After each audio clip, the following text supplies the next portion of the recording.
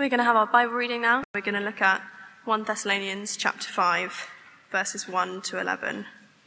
Now, brothers and sisters, about times and dates, we do not need to write to you, for you know very well that the day of the Lord will come like a thief in the night. While people are saying peace and safety, destruction will come on them suddenly, as labor pains on a pregnant woman, and they will not escape. But you, brothers and sisters, are not in darkness, so this day should surprise you like a thief. You are all children of the light and children of the day. We do not belong to the night or to the darkness. So then, let us not be like others who are asleep, but let us be awake and sober. For those who sleep, sleep at night, and those who get drunk at night. But since we belong to the day, let us be sober, putting on faith and love as a breastplate, and the hope of salvation as a helmet. For God did not appoint us to suffer wrath, but to receive salvation through our Lord Jesus Christ. He died for us, so that whether we're awake or asleep, we may live together with him. Therefore encourage one another and build each other up, just as in fact you are doing. This is God's word.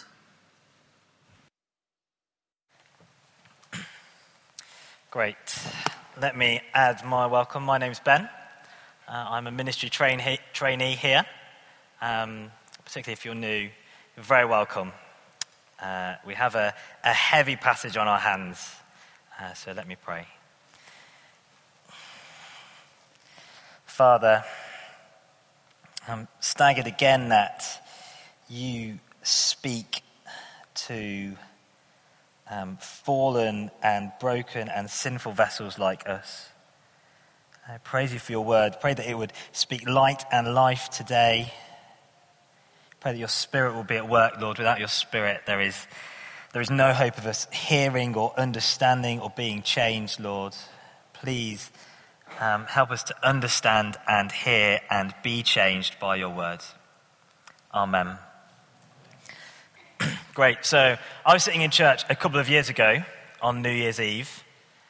It wasn't a great Bible teaching church like this one, so I was kind of arrogantly not really expecting much from the sermon. So anyway, there I am. I'm sitting in my seat. The preacher stands up, and the first thing he says is, it's a short while until we count down for the new year, but the Church of Christ is on a countdown for Jesus Christ's return. Now, that may sound like a bit of a cringy, cheesy line. I was actually bowled over sitting in my seat. I thought it was a great line, and the reason was I was sitting there arrogant, but I'd not been thinking about the return of Jesus Christ at all. It just hadn't really been in my mind. And maybe that's the case for you tonight as well. Maybe in this busy Christmas season, the day of the Lord, the day that Jesus returns, just hasn't really been in your focus. Maybe if it has, it's not been viewed rightly or felt rightly. I know that's the case for me. Maybe it's not affected your life as you would like. Or maybe you're not a Christian here today and actually you've never thought about the day that Jesus comes back at all. We're going to see from this passage in Thessalonians that the day of the Lord is not a small thing. It's not a small part of our faith. It is massive. It's the day the world is heading to. And it's imperative that we view it rightly and think about it rightly. So we're going to see three things. They're on your service sheets. The day of the Lord will be a day of sudden destruction. It's a day that we need to be ready for. And it will be a day of salvation. A day of sudden destruction, a day to be ready for, and a day of salvation. Firstly, the day of the Lord will be a day of sudden destruction. So we're in 1 Thessalonians. Paul writes 2 letters to the church in Thessalonica. In both those letters, the Thessalonians show that they're concerned about the exact time that Jesus is going to come back. They're speculating on times and dates. Paul, however, is adamant that we don't know when the day of the Lord will come. All we know is that it will come suddenly. Let's have a look at verses 1 and 2. Now, brothers and sisters, about times and dates we do not need to write to you, for you know very well that the day of the Lord will come like a thief in the night. While people are saying peace and safety, destruction will come on them suddenly. So So we see that Jesus will come back at an unexpected time, just like thieves sneak upon us. I don't know if you've ever been burgled. I've actually never been burgled. But if you have, I bet you weren't expecting it. I bet you woke up one morning and some stuff was gone. You just don't expect it. Even when people are saying peace and safety. So Jesus' return is going to be so unexpected. People think everything is going fine, just getting on with life, going to and from work, going out for things, thinking we're safe, utterly unaware. Then suddenly Jesus will return. But the day of the Lord won't just be sudden, it will be a day of sudden destruction and wrath. So we see what verse 3 says. While people are saying peace and safety, destruction will come on them suddenly as labor pains on a pregnant woman, and they will not escape. Now, I must confess, I don't know a lot about labor pains. But I do know 3 things.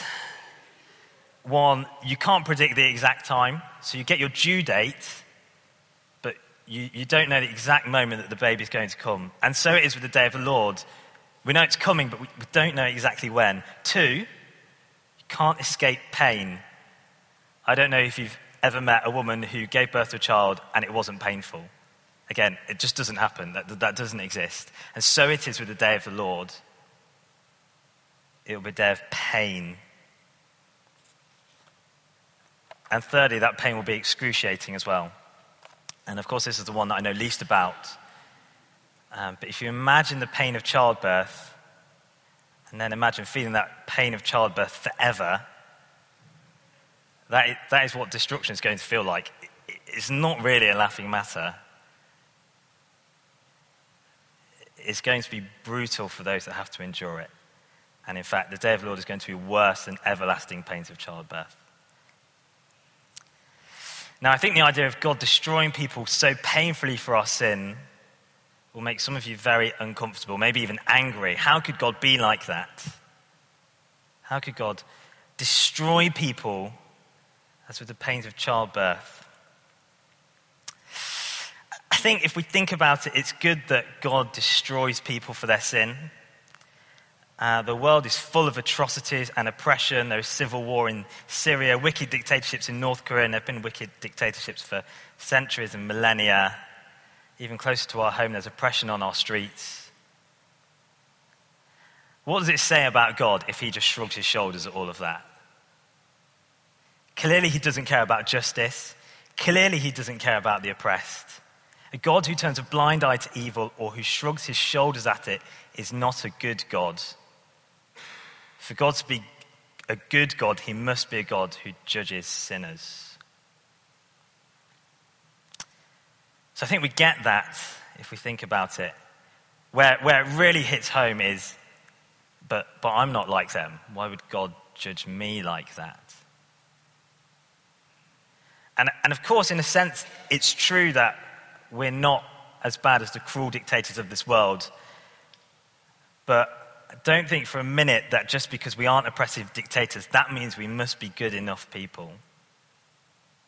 We're not. I think we'd all agree that a good person should care about other people. When Jesus says, love your neighbor as yourself, I think we agree that a good person should do those things, do that. But if we're honest, we don't love others as ourselves. And that includes me. We love our own careers and our own popularity and what people think of us and comfort. We really love ourselves much more than we love others. We might manage to kind of love our families, but even with families, I know just being back home over Christmas, how annoyed I get at my family because I want to do my thing, and they're the people that I'm supposed to love most. We really are full of sin. And what's going to happen to people who are full of sin? The day of the Lord will bring sudden destruction. Jesus will come back and destroy people for their sin. Like labor pains on a pregnant woman, non-Christians won't be able to escape. Can you guys see how there's nothing more important than being able to find a way to be saved from this destruction? But praise God that there is a way, which we're going to see in a moment. Trusting in Jesus' death on the cross will turn a day of destruction into a day of salvation. We'll think about that in a moment. Point 2, the day of the Lord is a day to be ready for. The day of the Lord is a day to be ready for. Paul moves on to talking with Christians in view. He says, but you, brothers and sisters, are not in darkness, so that this day should surprise you like a thief. Christians are children of the light. We don't belong to the night or to the darkness. We don't belong to it. And so the Lord's return shouldn't be a surprise to us. Paul keeps going. You are all children of the light and children of the day. We do not belong to the night or to the darkness. So then, let us not be like others who are asleep. Let us be awake and sober. For those who sleep, sleep at night, and those who get drunk at night. But since we belong to the day, let us be sober, putting on faith and love as the breastplate, and the hope of salvation as a helmet. It's a bit of a wordy set of sentences. I'm trying to unpack that. Christians belong to the day, not the night.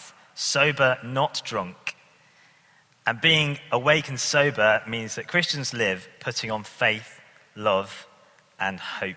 Faith, love, and hope. Now these three, faith, hope, and love, are called the Christian Trinity. Not the Holy Trinity. Most of us will know Father, Son, and Spirit. Holy Trinity. This is the Christian Trinity. The marks of a true Christian. What a true Christian looks like. Displaying faith, hope, and love.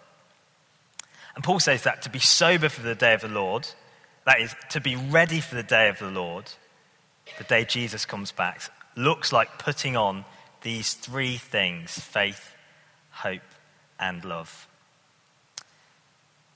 So it's this simple idea of getting ready. A few illustrations should help us kind of get what I mean. So we get ready for a date by putting on some nice clothes to impress, of course. We get ready for an exam by revising so that we do well. We get ready for a child by buying a cot and a pram so that the baby will be comfortable. So we get ready by doing stuff. That's how we get ready for stuff. We don't get ready by just kind of sitting there and not doing anything. And we get ready for the day of the Lord then by being like the Lord Jesus, who delights in faith, hope, and love, and who hates sin. Imagine, Christians, imagine that Jesus comes back and you're currently neglecting to fight a sin or to love others. At best, that's going to be a bit awkward. Put on faith, hope, and love so that we're ready. Of course, faith, hope, and love, they won't save you. If I do enough faith, hope, and love, then I'm not going to be saved. But it's what those who are saved do. They put on faith, hope, and love. And actually, I see lots of instances of faith, hope, and love at this church, which is encouraging. That means we have the marks of true Christians. We're going on the right path. I serve on the International Cafe team, and I see lots of those guys there loving guests with perseverance, even though those guys can be difficult to love. It's super encouraging when people in deep suffering experience hope and joy in their suffering because they have the hope of salvation. That's one of the most encouraging things I love seeing, when people are suffering, but they have this joy inside them. It's so great. And faith as well. Faith in God's promises. I know a few guys at church that are battling same-sex attraction, and they say no to sinful desires now because they trust that when God says sin leads to destruction and that following him leads to life, that is true. So having faith in God's promises, even when maybe it doesn't look like God's promises are going to come true. That's really encouraging. We have those marks of true Christians. More and more, let us put on faith, hope, and love so that we are ready for the day of the Lord. So the day of the Lord is a day to be ready for. That's point 2. Point 3, the day of the Lord is a day of salvation. Paul keeps going. Verse 9, for God did not appoint us to suffer wrath, but to receive salvation through our Lord Jesus Christ. The hope that Christians have in the future is not one of wrath. We won't face the terrifying and destructive wrath of God we spoke of earlier. Instead, we get to receive salvation. Firstly, see that we receive salvation. In no way do we earn it. In no way do we deserve it. God graciously gives it to us. I remember when I was younger, and I just learnt to drive, and I crashed my car into another parked car. I had a massive turning circle. It was one of the stupidest things I've ever done. And because it was entirely my fault, I was entirely at the mercy of the insurance company. They could force me to pay whatever they wanted, and I would have to pay it, and there was no way out for me. Except for some very strange reason, and it was great. The insurance company paid out all the damages for me. I did absolutely nothing to earn it. I was just sitting in my bedroom, kind of depressed for a couple of days, thinking, how am I going to pay this money? My dad was very angry with me. But the insurance company paid it all out. I did nothing. They took the burden on themselves. And that's a frail illustration of how we receive salvation. Just like I was completely at fault, we are completely at fault for our sin and deserve destruction. Completely at fault. And secondly, just like I did nothing to get the insurance company to pay my debt, nothing, just sat there worrying, so there is nothing we do to bring our own salvation.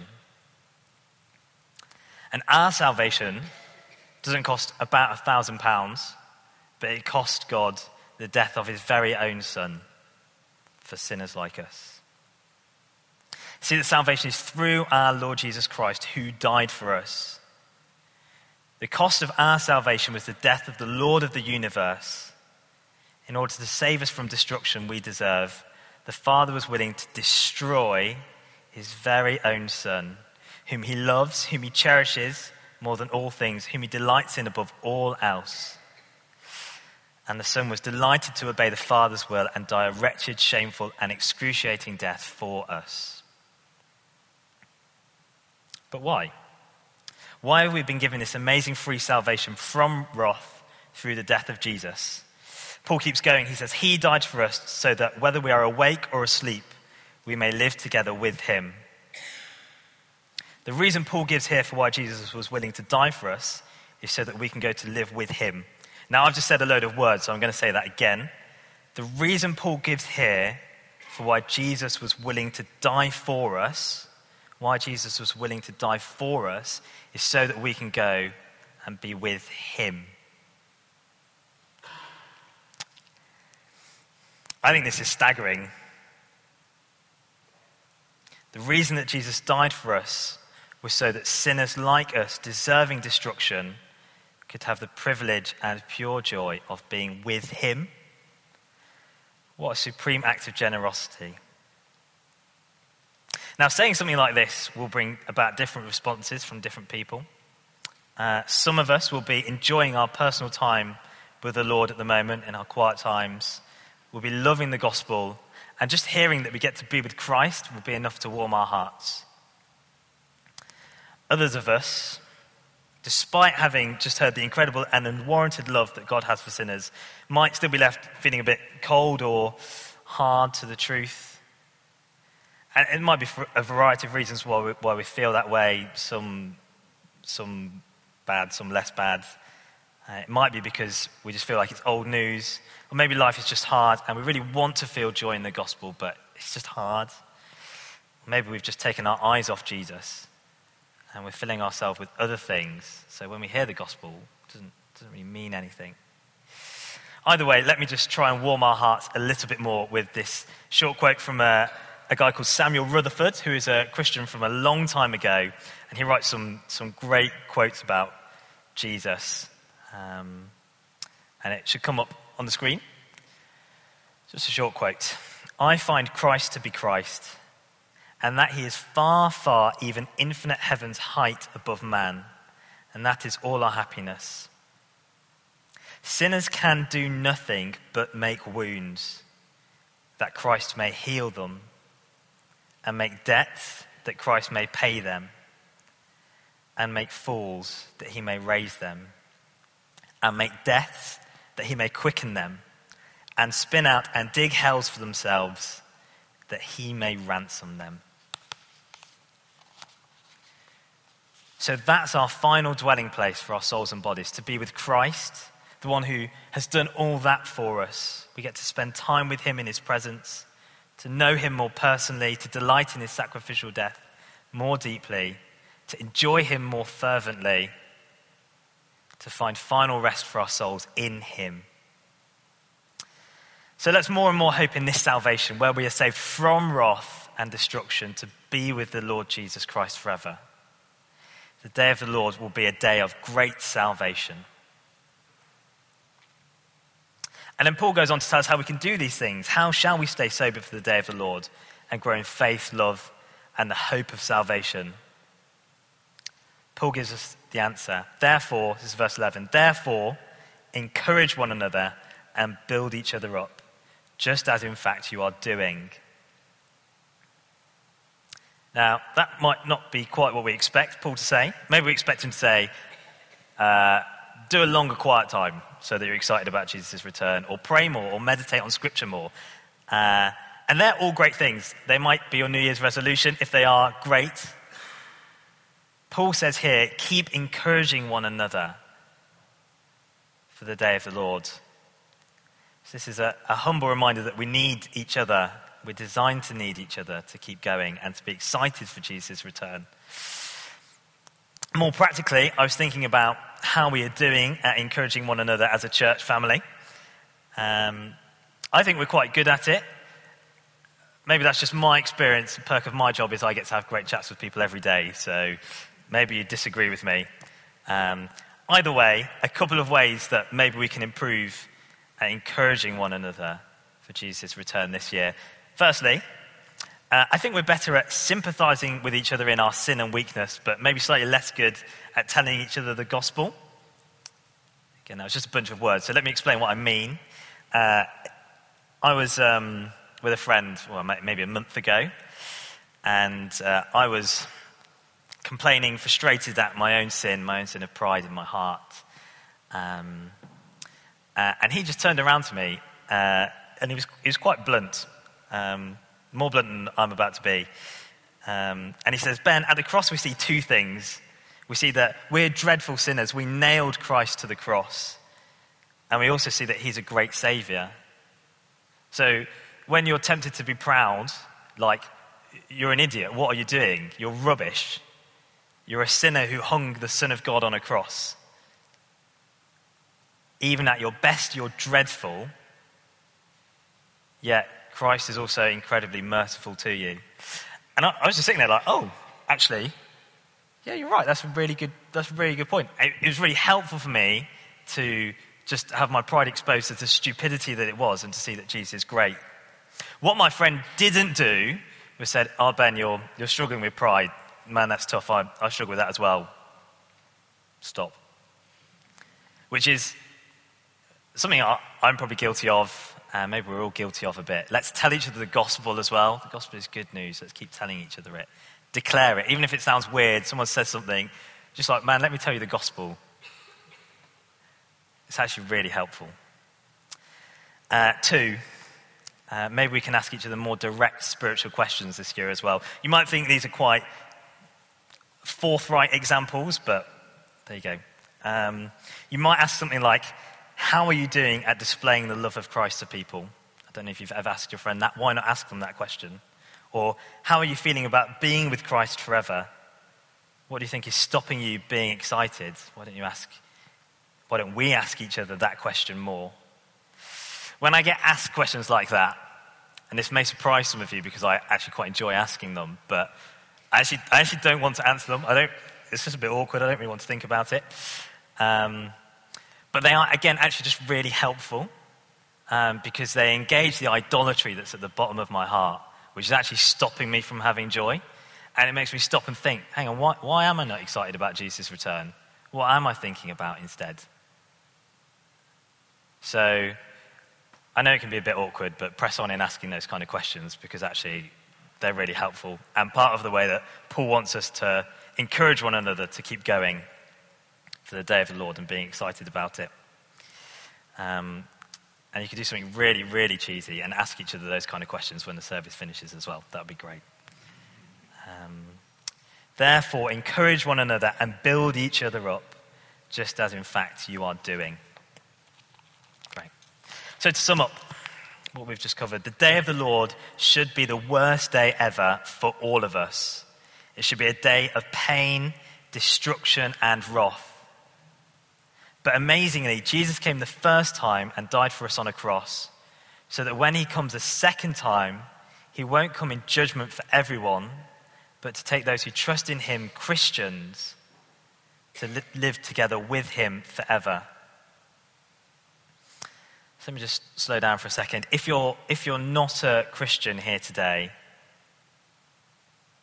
this is me talking to you. Please don't find yourself on the wrong side of Jesus on that day. Don't let it be the worst day. Don't let it be the day when the pain of childbearing starts forever. Don't let it be a day of destruction. Put your trust in Jesus to save you today, and the day of the Lord will go from being the worst day ever to being the best day. All you need to do is say sorry for the sins you've committed and to trust in Jesus' death, where he was destroyed. He was destroyed in our place. You can do that in your hearts now, and you'll receive salvation to be with Jesus. And if you do that in your heart, it'd be good to tell someone that you've done that as well. Declare it to someone. Maybe you're hearing me talk about you being destroyed for your sin one day, and that's made you sit up and pay attention to Christianity. You're not ready to trust in Jesus, but what I've said has made you take notice. Why not come to honest questions, which Brian was talking about earlier? Don't just dismiss me. I think Christianity stands up to academic scrutiny. I think everyone needs to think about it. If the ramifications are so high, salvation with Jesus, eternal destruction, we need to think about this. Is it true? So if you're not ready to trust in Jesus, come to honest questions. Turn to the person who brought you. Come chat to me. I'll be there. And we can chat about these things more. Don't walk out of here unless you're resolved to find out the truth about the day of the Lord. And finally, if you're a Christian, keep going as a Christian. In 2018, keep going. Be ready for Jesus' return, putting on faith, hope, and love, and keep encouraging one another. Because on the day of the Lord, we will go to be with Jesus forever. Let me pray again.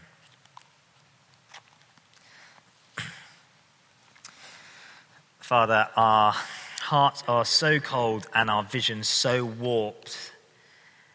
We find it so hard to see the day of the Lord rightly and think about it rightly, but it is coming as sure as this stage that I stand on.